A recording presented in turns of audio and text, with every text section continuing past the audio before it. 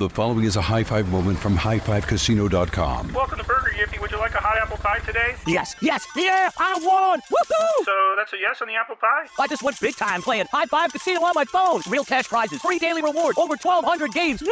So yes or no on the apple pie? Whoa! I won again! I'll take that as a yes. Drive around. Have you had your high five moment today? Only at highfivecasino.com. High Five Casino is a social casino. No purchase necessary. Void where prohibited. Play responsibly. Conditions apply. See website for details. High Five Casino. What if AI could help your business deliver mission-critical outcomes with speed? With IBM Consulting, your business can design, build, and scale trusted AI using Watson X and modernize the way you work to accelerate real impact. Let's create AI that transforms your business. Learn more at ibm.com/consulting. IBM. Let's create. Escape to summer with Victoria's Secret's just-arrived collection of swim and other sun-ready silhouettes. Pack your bags with new styles from the Very Sexy collection, like the made-to-be-seen Very Sexy push-up bra in on-trend hues like green, citron, and black shine. Rewind to the future with the VS Archive swim collection, inspired by Victoria's Secret's classic looks from the 90s and early 2000s. Plus, mix and match with their wide range of bikini tops and bottoms to find your dream suit. Shop now at your closest Victoria's Secret store or online at victoriassecret.com. This is Alec Baldwin, and you're listening to Here's the Thing from iHeartRadio.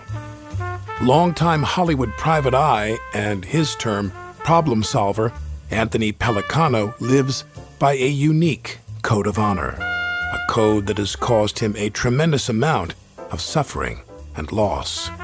In 2019, Pellicano was released from prison after serving a 15-year sentence for wiretapping, conspiracy, racketeering, and wire fraud. He could have leveraged some of the dirt he had on his famous clients in exchange for a shorter sentence, but that simply wasn't an option for the Chicago-raised and proudly Sicilian Anthony Pellicano.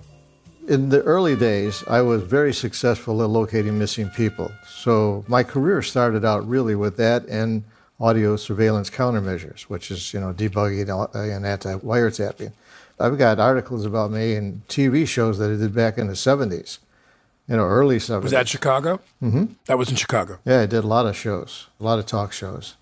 I moved to California in 1982. First case I had was the DeLorean case. Who contacted you about that? Actually, John DeLorean did. I just had moved out there, and my office called me and told me that he wanted to talk to me. And I told them that I was in California. They said, well, he's in California. I said, well, fancy that. Anyway, so all my clothes and my furniture and all that were on the way out there to be moved in. So I went out and bought a suit and then went down to a law firm where there's a bunch of guys sitting around a table talking about FBI conspiracies, British intelligence conspiracy and all that bullshit. And so here's this, little Sicilian kid from Chicago sitting at a table and telling them that they're all full of shit. And I told them that DeLorean conned the government conned DeLorean, and the informant conned both of them. So it came to pass that that's exactly what was true, and, we won. When people wanted to contact you, how did they contact you?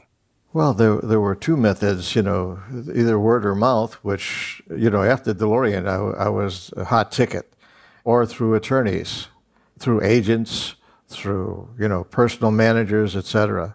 Once I got known, then it just spiraled up.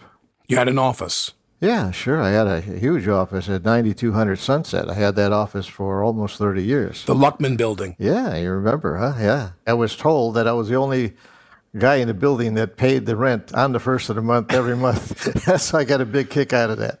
When people would contact you, I wonder sometimes, at what point did you begin to feel?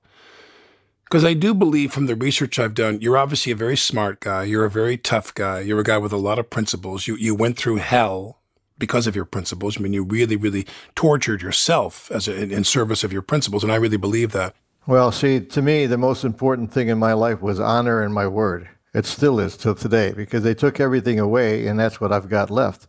And that's all that I really cherish.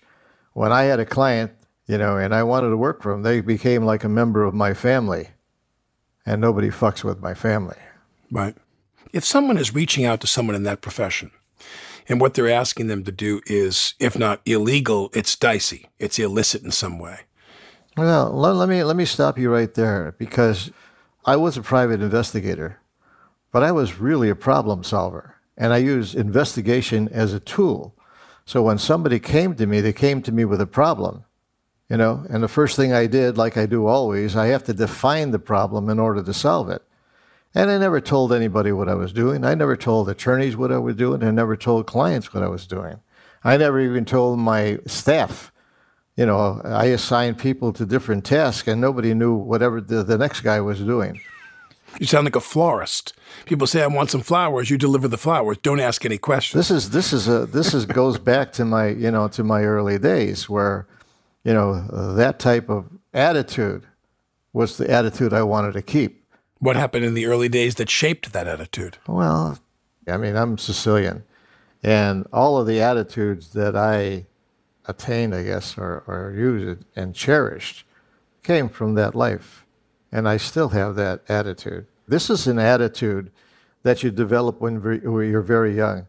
As a matter of fact, I was asked to and have written a novel, which will come out sometime, I guess, in May. And it's called The Neighborhood. And it outlines, the way life was for me then. This is a novel. It's not a biographical thing in any stretch of the imagination. But it laid it out. And so you develop, by association with people, attitudes. And one of those attitudes was, the attitude of keeping to yourself. Sub rosa. Everything is within you. There's an opera called Turandot, and he sings, "My mystery lies within me." So that attitude kept with me. I never forgot that, and I never forgot that attitude. What did your dad do? My dad, he was a truck driver. He was a dock foreman. He was a salesman in the trucking business. And your mom, she was a housewife, or she worked too? She worked too. She worked for Airline Pilots Associations for many years. But, my mom and dad were divorced when I was young, so I saw very little of my father growing up. You did? Yeah. What were you looking for? I know that when my dad died, he died right around the time that I started working in Los Angeles, working on a more serious level. I wound up seeking men to replace my father. Mm-hmm. I needed mentoring. I needed advice. This was a critical time in my life where the decisions I was making, I could go this way or that way.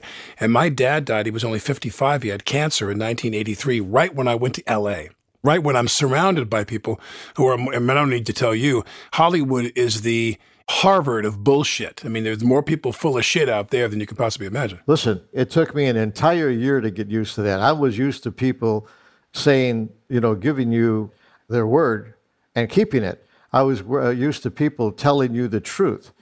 It took me a year to get used to Hollywood, and it was a tough year because of the attitude that I had. When I came across bullshit, I reacted immediately, and I got a lot of people's attention because of that.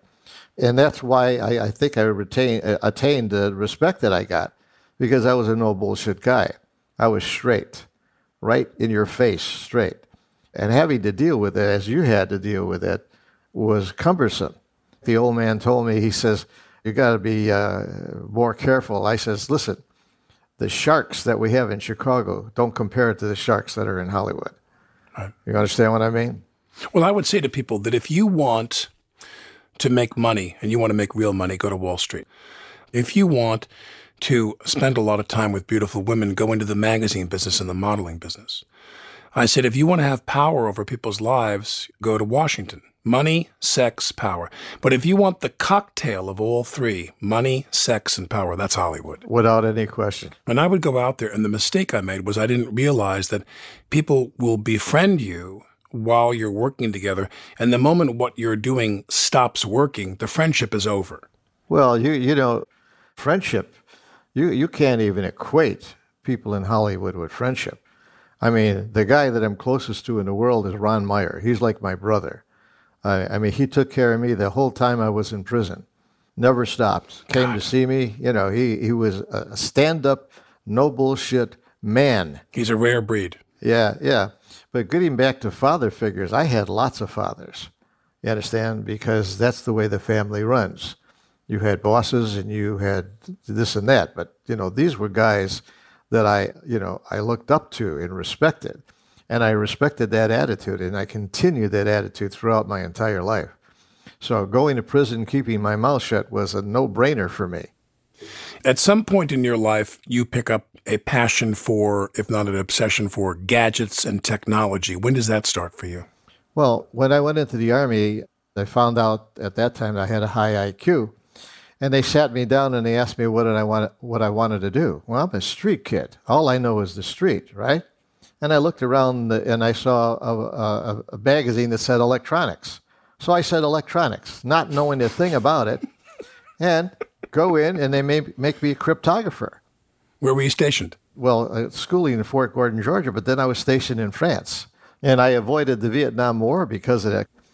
While in the Army, I learned a lot about electronics, and I learned a lot about cryptography, obviously. And when I came out, I started getting heavily involved in, audio surveillance. So when people ask me about wiretapping, I've been wiretapping since 1965. Never stopped. And the interesting thing about that is the person that I learned about a particular recording device was Lyndon Johnson. Now, Lyndon Johnson was the person who put the Sony 800B recorders in the White House, not Nixon. So a Sony 800B recorder had a remote jack. So if you want to record telephone conversations, and at that time it was reel-to-reel, as you can imagine, what I did is I devised a device that when the phone was on hook, you had a certain voltage, and when it's off hook, the voltage drops, and it turned the recorder on. And every time they hung up, it would shut off. So let's go way, way back. One thing I'll say about Hollywood movie making that's one of the benefits of it is you can, at times, get access to things you never imagined. And I wanted to talk to guys who were part of the joint New York State FBI Organized Crime Task Force. Mm-hmm. And we wound up going to a really nondescript block on like 32nd Street and 9th Avenue. You're in the middle of nowhere. Mm-hmm. Everything's closed. The deli's closed. The coffee shop's closed. It's all work. Now it's 8 o'clock at night, and I walk in and I go into the room, and everything's been set up by the studio. And I go in, and these guys are there, and it's an FBI wiretap nest. And they had the equipment there, and up above was a sign. And it would say, diminish 4, and then it would list husband, wife, parishioner, clergy, lawyer, client, doctor, patient. It would tell them when they had to turn down the volume and not record that conversation. Yeah, but they didn't quite do that, did they? Well, no, I don't know. I'll leave that to you. But my point is, this is back in mid-90s. You'd hear this weird, you'd hear, like a big whine, which was the guy picking up his phone, and it's a dial tone. And you'd hear, boop, boop, boop, boop, boop, boop, boop. Then you hear, brrr, brrr. And then they record. And now everything's recording. The equipment's recording, and reel to reel. And then you hear the guy go, Frank, what are you doing? Mm-hmm. Hey, Tommy, how you doing, Tommy? I went out to Staten Island and talked to Joey about that thing. What'd he say? That thing's all taken care of. What about that other thing? What thing? The thing with Ray. And everything was that thing. Nobody said nothing. And I thought, oh my God, I couldn't believe that this is the feds wiretapping these guys, these mob guys' houses. Well, there was a law passed where they had to minimize. They would have to record for a certain length of time and then shut it off, and if they weren't talking about something, interesting. But they never did that. But I'm the guy who coined the term forensic audio.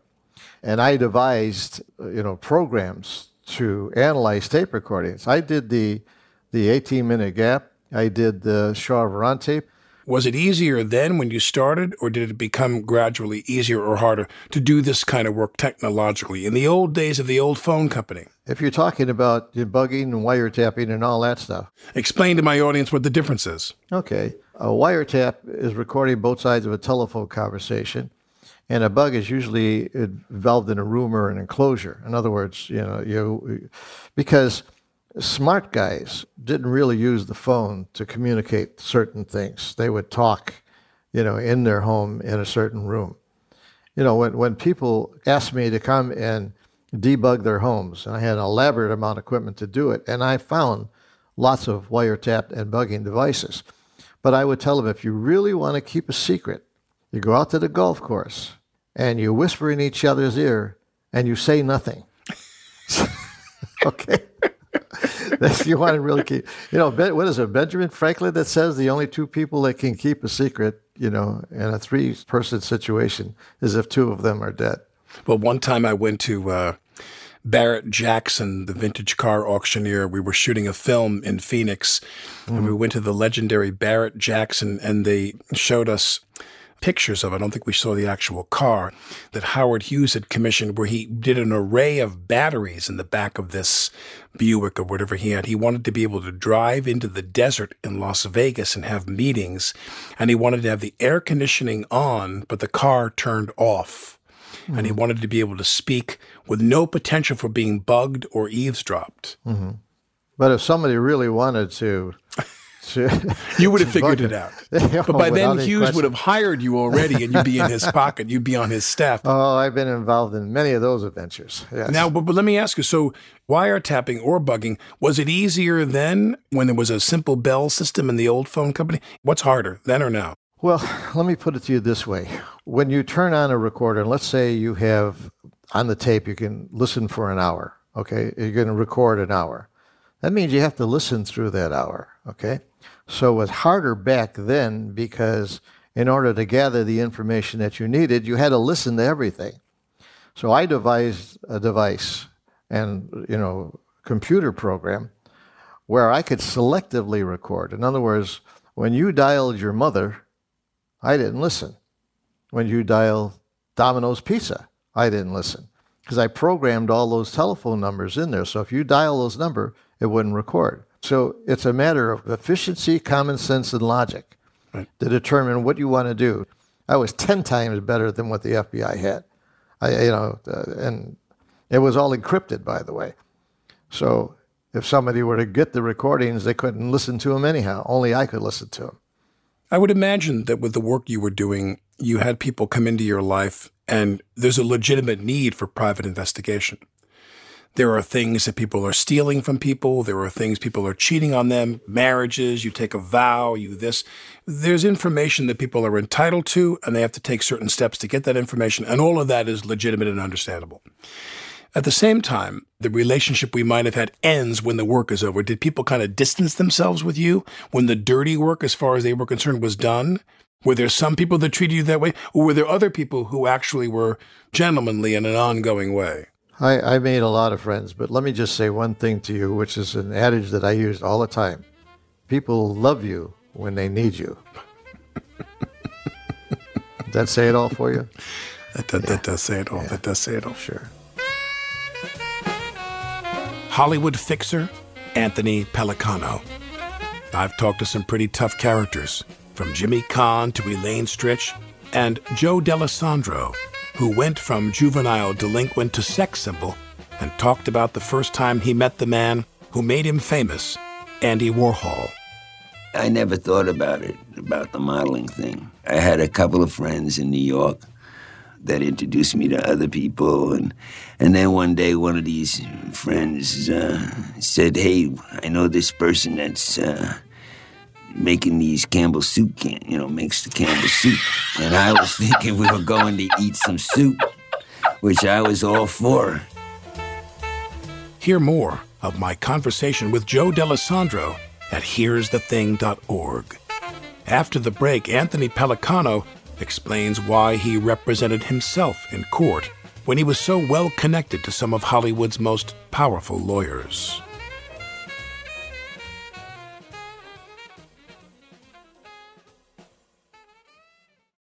The following is a high five moment from highfivecasino.com. I won!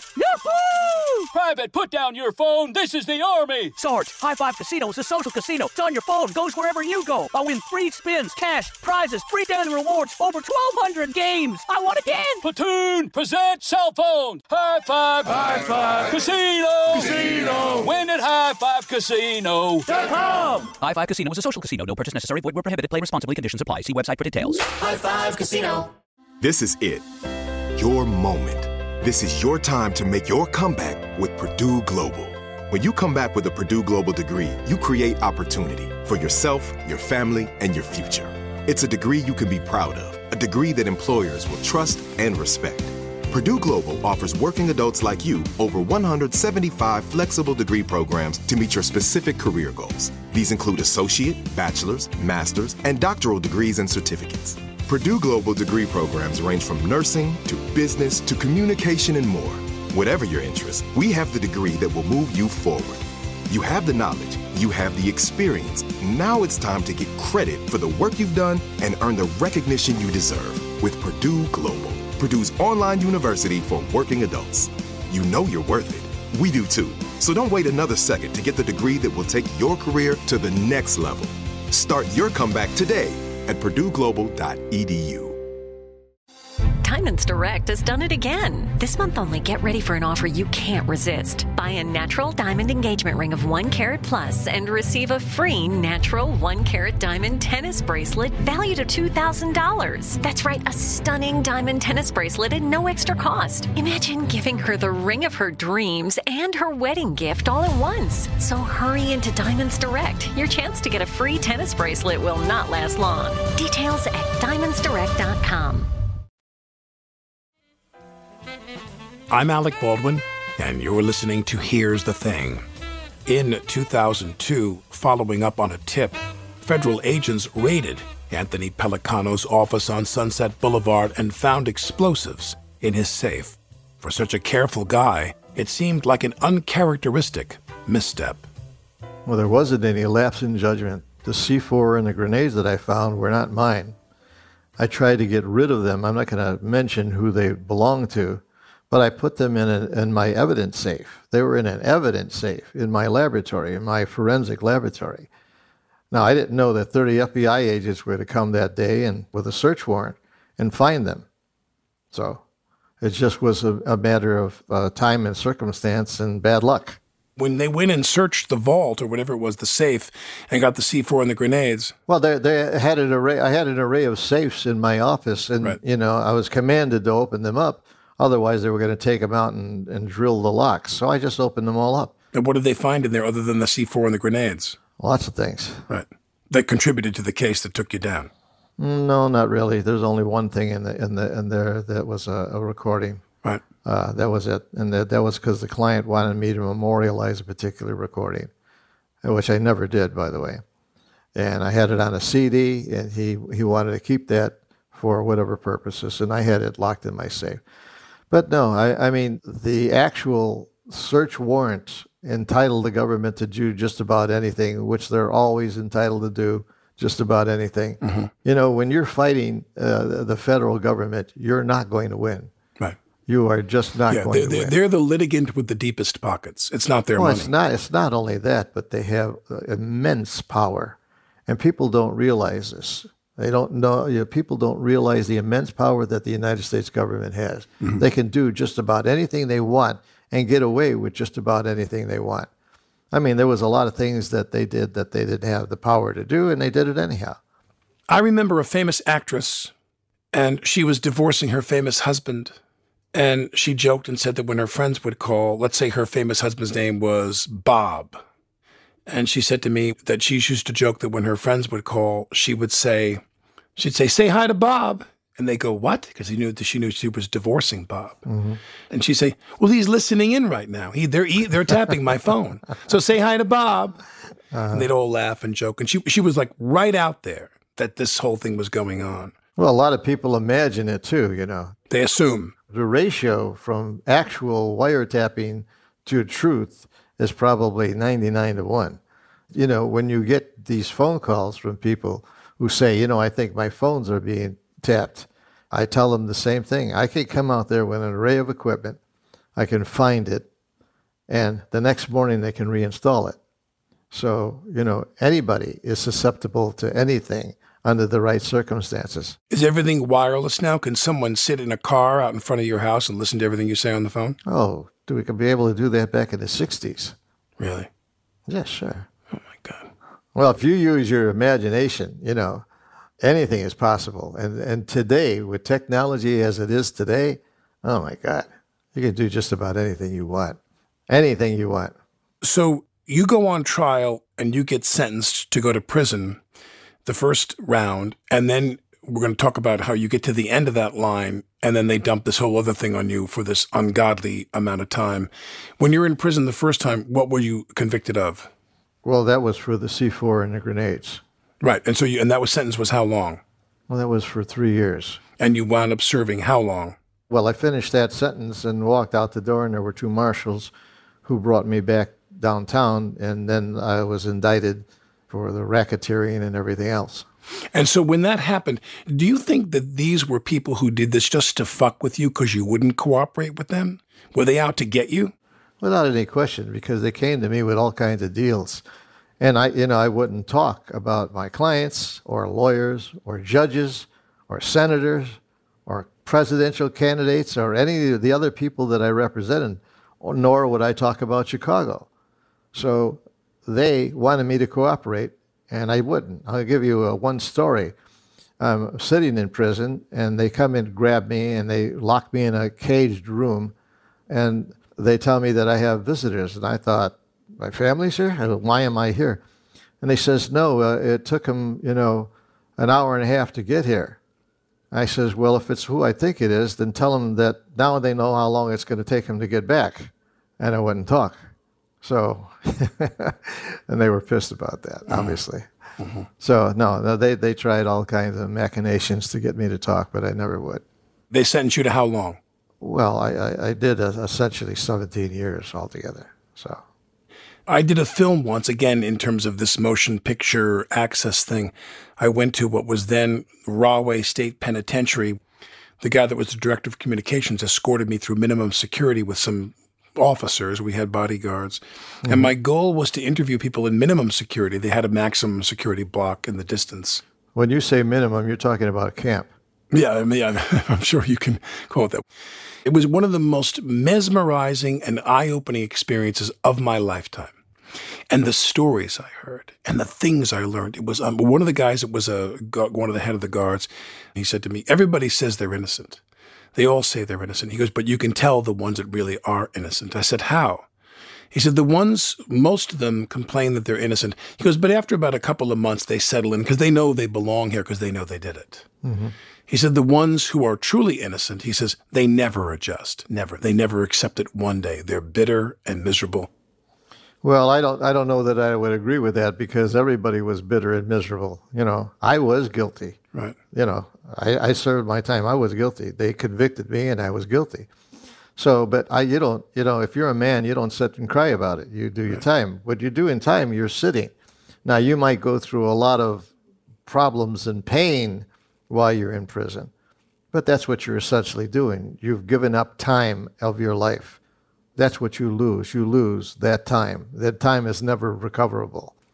But, I can tell you that based on my experience, I only met one innocent person the entire time I was in prison. How did you know he was innocent? Because the guy that actually committed the crime confessed and they let him out. Oh, they did? Otherwise, I wouldn't know. And by the way, when I was antisocial in prison. I didn't join gangs. I was my own guy. Were you asked to? Oh, God, yeah, sure. But, I simply claim I'm Sicilian and I deal with Sicilians. So, go away.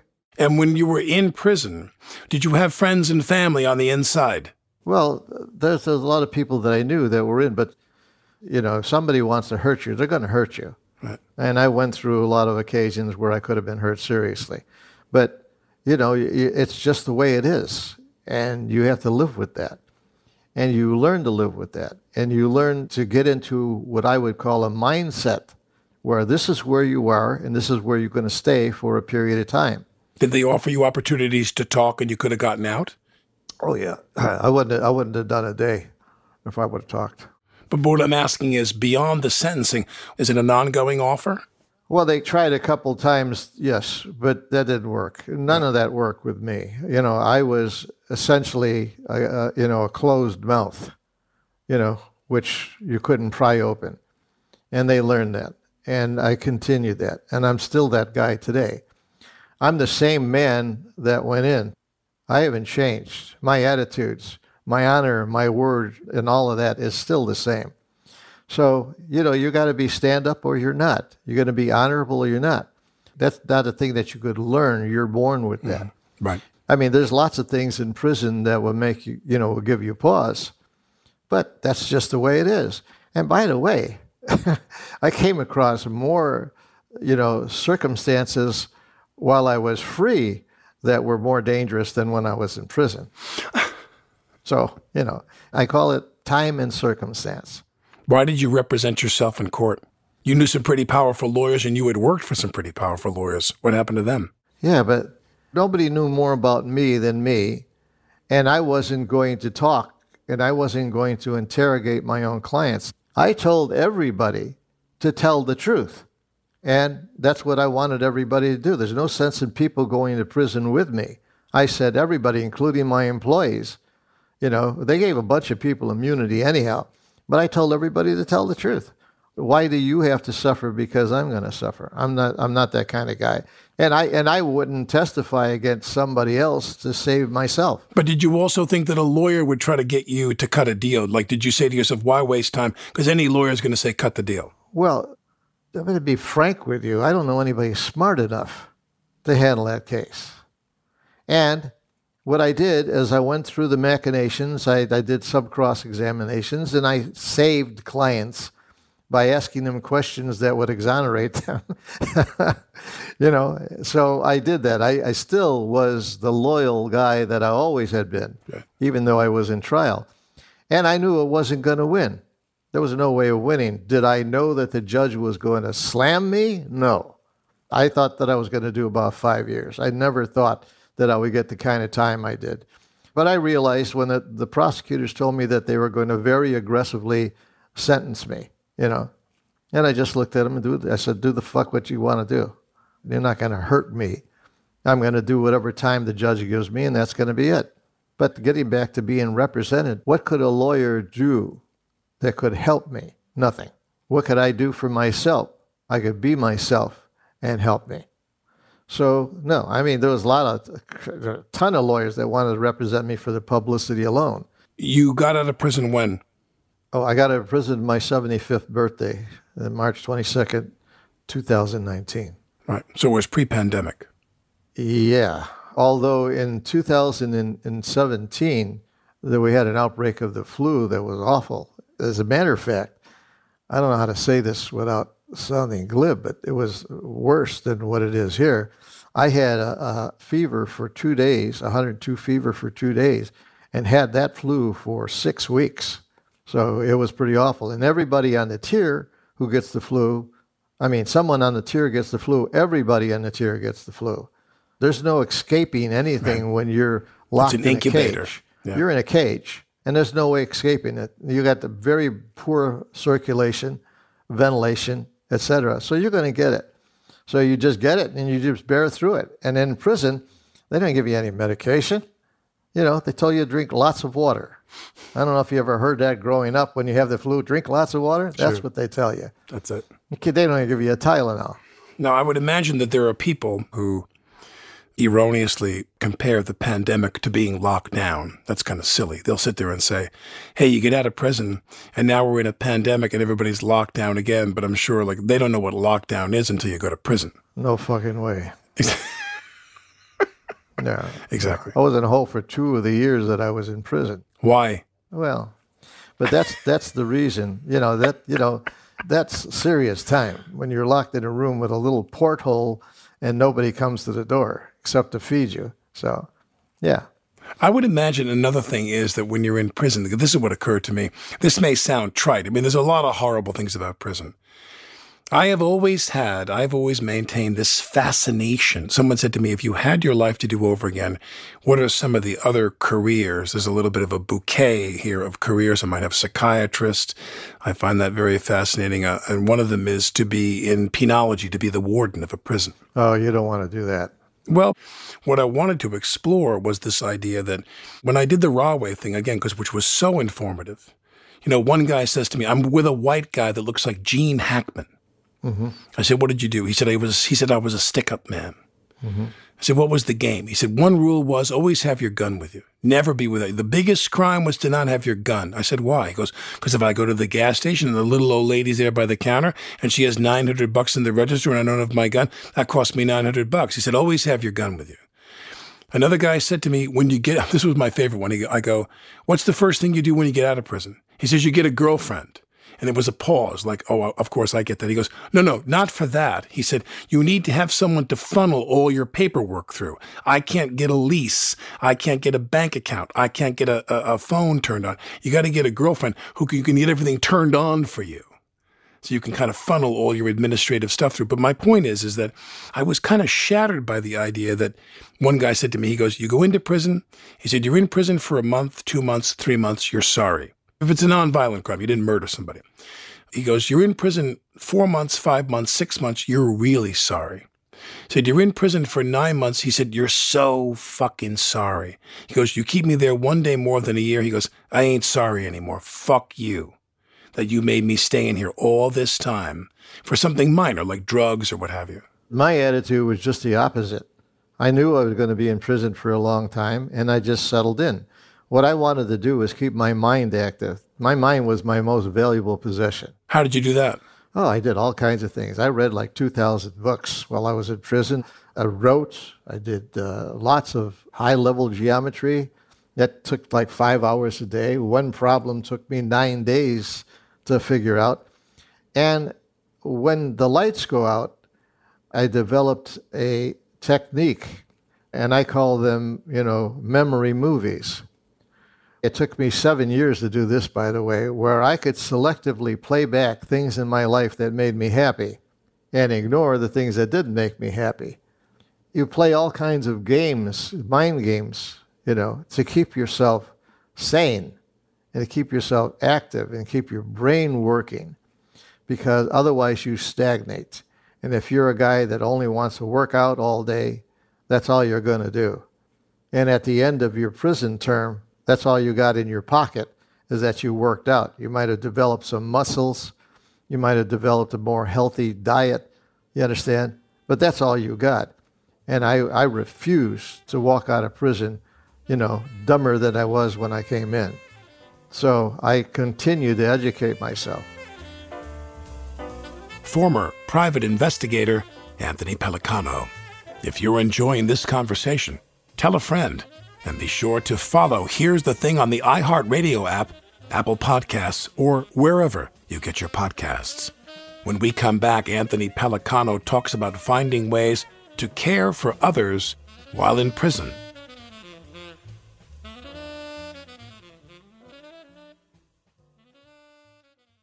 The following is a high-five moment from highfivecasino.com. I won! Yahoo! Private, put down your phone. This is the Army. Sarge, High Five Casino is a social casino. It's on your phone. Goes wherever you go. I win free spins, cash, prizes, free daily rewards, over 1,200 games. I won again. Platoon, present cell phone. High Five. High Five. Casino. Casino. Win at highfivecasino.com. High Five Casino is a social casino. No purchase necessary. Void where prohibited. Play responsibly. Conditions apply. See website for details. High Five Casino. This is it. Your moment. This is your time to make your comeback with Purdue Global. When you come back with a Purdue Global degree, you create opportunity for yourself, your family, and your future. It's a degree you can be proud of, a degree that employers will trust and respect.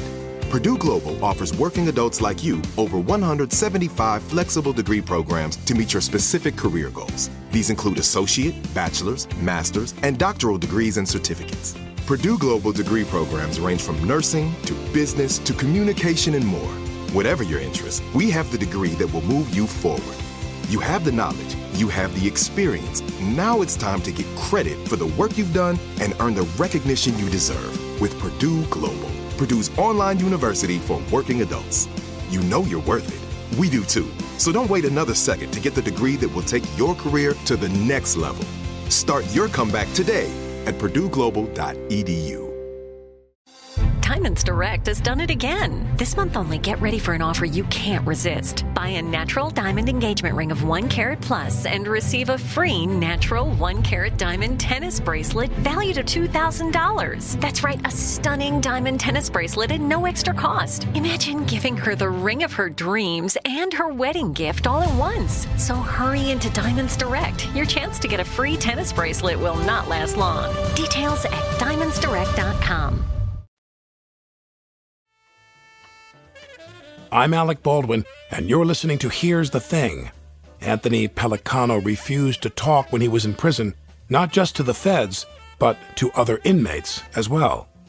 Well, I was in rooms by myself. I was in cells. For a lot of time, I was in a cage. Right. Okay, but there are times that you're in a dormitory situation. Well, whether you're with a roommate, 2 guys, 4 guys, a room full of people, I would imagine that for me, the temptation to pass time would be just to talk to people and shoot the shit.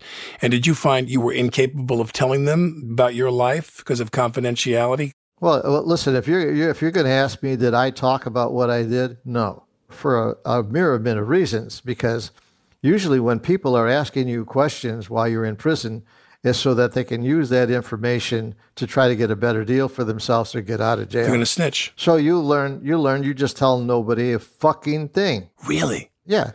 But I had such respect when I was in prison because of my attitudes and because of who I was, that I had many, many sons. I had many, many guys that I would mentor, many, many, people that I would advise about cases. I got like 6 guys out of prison, and that was pretty much because I was bored. I mean, I could give you this one occasion. The white shot caller came to me and says, I'd like you to help me. I said, I'm not interested. He says, well, can I tell you about it? I said, no, I'm not interested. So he kept coming back to me. And one day he said the following words to me that changed my mind. He says, my mother and father have been calling my lawyer and he won't return their phone calls. So I says, well, they got to try harder. And I walked away. He says, no, we've tried. We've done this. I says, well, at the end of the day, what is your lawyer doing for you? And then he paused. And I said, wait a minute. When's the last time you saw your lawyer? He says, 1.5 years ago. I said, excuse me? I told him, I said, you said your mother and father are calling your lawyer and he's not taking their calls, or you're speaking to a receptionist. Yes. You bring me their telephone bills for 3 months, and you go downstairs and you ask for a list of all your phone calls, because you say you were calling too. Well, 3 months later, he got all of this accumulated. So I wrote a letter to the judge for him saying that he hasn't seen his lawyer. His lawyer has been inattentive. He won't answer his mother's phone calls. I write this nice letter to the judge. 2 days later, he gets called before the judge, and a judge reams out his attorney and reams out the prosecutor. He says, young man, how long have you been, here at the MDC? He says, 5 years, Your Honor. He says, time served. Walk that kid out the door that day. Okay? But that's, you see, that all that took was logic and common sense. Right. Well, and also that you cared. He was lucky to meet you. You cared in the way that you hoped your lawyer would care. You just said the magic 4-letter word, care. Because people say they're going to do this prison reform, they're going to do all of these things. I said, it has to start with the 4-letter word. Mm-hmm. Somebody has to care. Bingo. Somebody has to go to somebody who goes to somebody who goes to somebody, and that whole line of people that you go through, they all have to care. Right. If somebody along that line doesn't care, you're dead. You're dead. You can go all the way to stuck. your congressman, and if your congressman doesn't care, you're dead. That's amazing. I read somewhere that you were approached about getting involved somehow in the Michael Jackson case. I represented Michael Jackson. You represented him. And what happened? What I do is when somebody is accused of something, and I didn't handle that many criminal cases, so you understand, I do just the opposite of what you would think. I try to prove they're guilty. I go out and do everything in my power to prove that they're guilty. If I can't, then the chances are that they're telling me the truth. But it came a point in time with Michael Jackson that I learned some things and I quit. I fired him. It didn't add up. No, I learned the truth. Yes, so I fired him. I understand. And that was the end of that. And by the way, I got offered tons of money to tell that story, and I have never. Well, you're the only person I know who, by closing his mouth and simply doing nothing and saying nothing, has cost yourself tens of millions of dollars. But anyway, plus of years of your life. You got out of prison in 2019, and of course, we're in the COVID now. Are you back to work? Are you back to work in your old career? My old career, I can't be a private investigator. You're not allowed to. You've been barred from doing that. But I still can do negotiations and troubleshooting, which is what I do. Consulting. I have a website that says Pelicano Negotiations, and that's what I do. And I think you might have read about my most recent adventure with that. So, yeah. But to be honest with you, I have no desire in the world to be a private investigator again, ever. No desire whatsoever. And like I told you before, I use investigation as a tool to solve a problem. So let's say I need somebody to gather information for me, I could just hire them. But to the extent that you do sound, I mean, you clearly sound so strong, steely, competent, smart, mature, sober, you're all these things. Was there a little part of you that got a little high on the career you had? Did you get high on it a little bit? No, not at all. Not at all. No. It was a job. No, and you were about to talk to say things that I wish that I've never done. No, but I didn't like everybody I worked for, I can tell you that. There had a lot of celebrities that I disdained. But, the lawyers who hired me or the agents that hired me, I had to do the job. And by the way, that's the name of the game. You come to me with a problem, I solve the problem, you pay me. And that's how I support my family. That's how I took care of it, and that was my livelihood. So that's why, But, there's nothing that I regret. There are things that I would have done differently. I wouldn't have given the degree of loyalty to certain people who didn't deserve it. But I'm that guy. I can't be anything different. To the day I die, I'm going to be that loyal guy. If I'm loyal to you, I'm going to remain loyal to you. Unless you do one thing, and that's the killer. Lie once. You lie to me one time, you're dead. What's your bucket list now? You're out of prison after this ungodly length of time. What do you want to do with the time in your life now? I want peace. That's all I want is peace. I want to, survive as long as I can survive. I want to have the relationship with my children. I want to have the relationship with the few friends that I have, and that's it. How were your children when you were in prison? What were they like when you were in prison? They were devastated. It was terrible for them, And, if you want to use the term regret, I'm sorry that they went through what they went through. But, more people came to me and told me, talk. Anthony, all you got to do is talk. And I'm not that guy. And my children realize that. They realize that their father is an honorable guy and he's just not going to do it. They didn't like it. Nobody liked it, but that's what I am, and I'm going to remain that. What's the first thing you did when you got out of prison? What's the thing you said to yourself, I got to go do this? What'd you do? Go have a nice meal in a beautiful restaurant? Ronnie Meyer loves to tell this story. I'm out of prison. They take me to lunch, and then he takes me to an Italian restaurant. After eating gruel for all these years, right? I'm complaining about the food. He loves to tell this fucking story.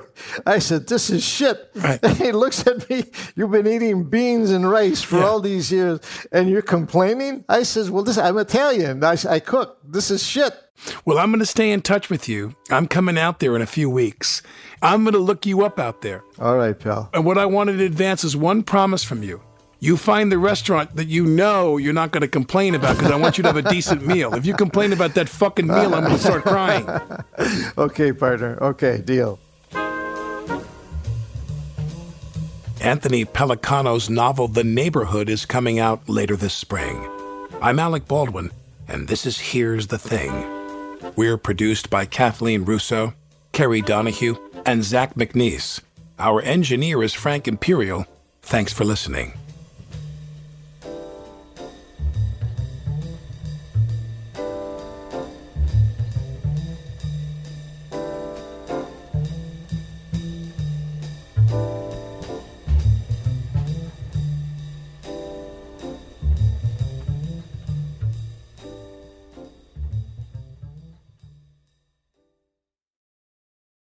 The following is a high-five moment from highfivecasino.com. I won! Yahoo! Private, put down your phone. This is the Army. Sarge, High Five Casino is a social casino. It's on your phone, goes wherever you go. I win free spins, cash, prizes, free daily rewards, over 1,200 games. I won again. Platoon, present cell phone. High Five. High Five. Casino. Casino. Win at highfivecasino.com. High Five Casino is a social casino. No purchase necessary. Void where prohibited. Play responsibly. Conditions apply. See website for details. High Five Casino. Thinking of popping the question? Diamonds Direct has an offer you can't miss. This month only, buy a natural diamond engagement ring of 1 carat plus and receive a free natural 1 carat diamond tennis bracelet valued at $2,000. Imagine giving her the ring of her dreams and her wedding gift all at once. No one provides education, selection, and value like Diamonds Direct. Your chance to get a free tennis bracelet from your friends at Diamonds Direct won't last long. Details at diamondsdirect.com. Your new home journey starts at Fisher Homes, where everything is red, white, and new. Explore exclusive summer savings and start your journey by selecting your ideal home site and your dream community. Choose from a variety of expertly designed floor plans and bring your style to life at the Lifestyle Design Center. Are you looking for a quick move-in ready home instead? Fisher Homes has options for those too. Fill out a form to connect with a new home advisor at fisherhomes.com to get started today before the sun sets on summer savings.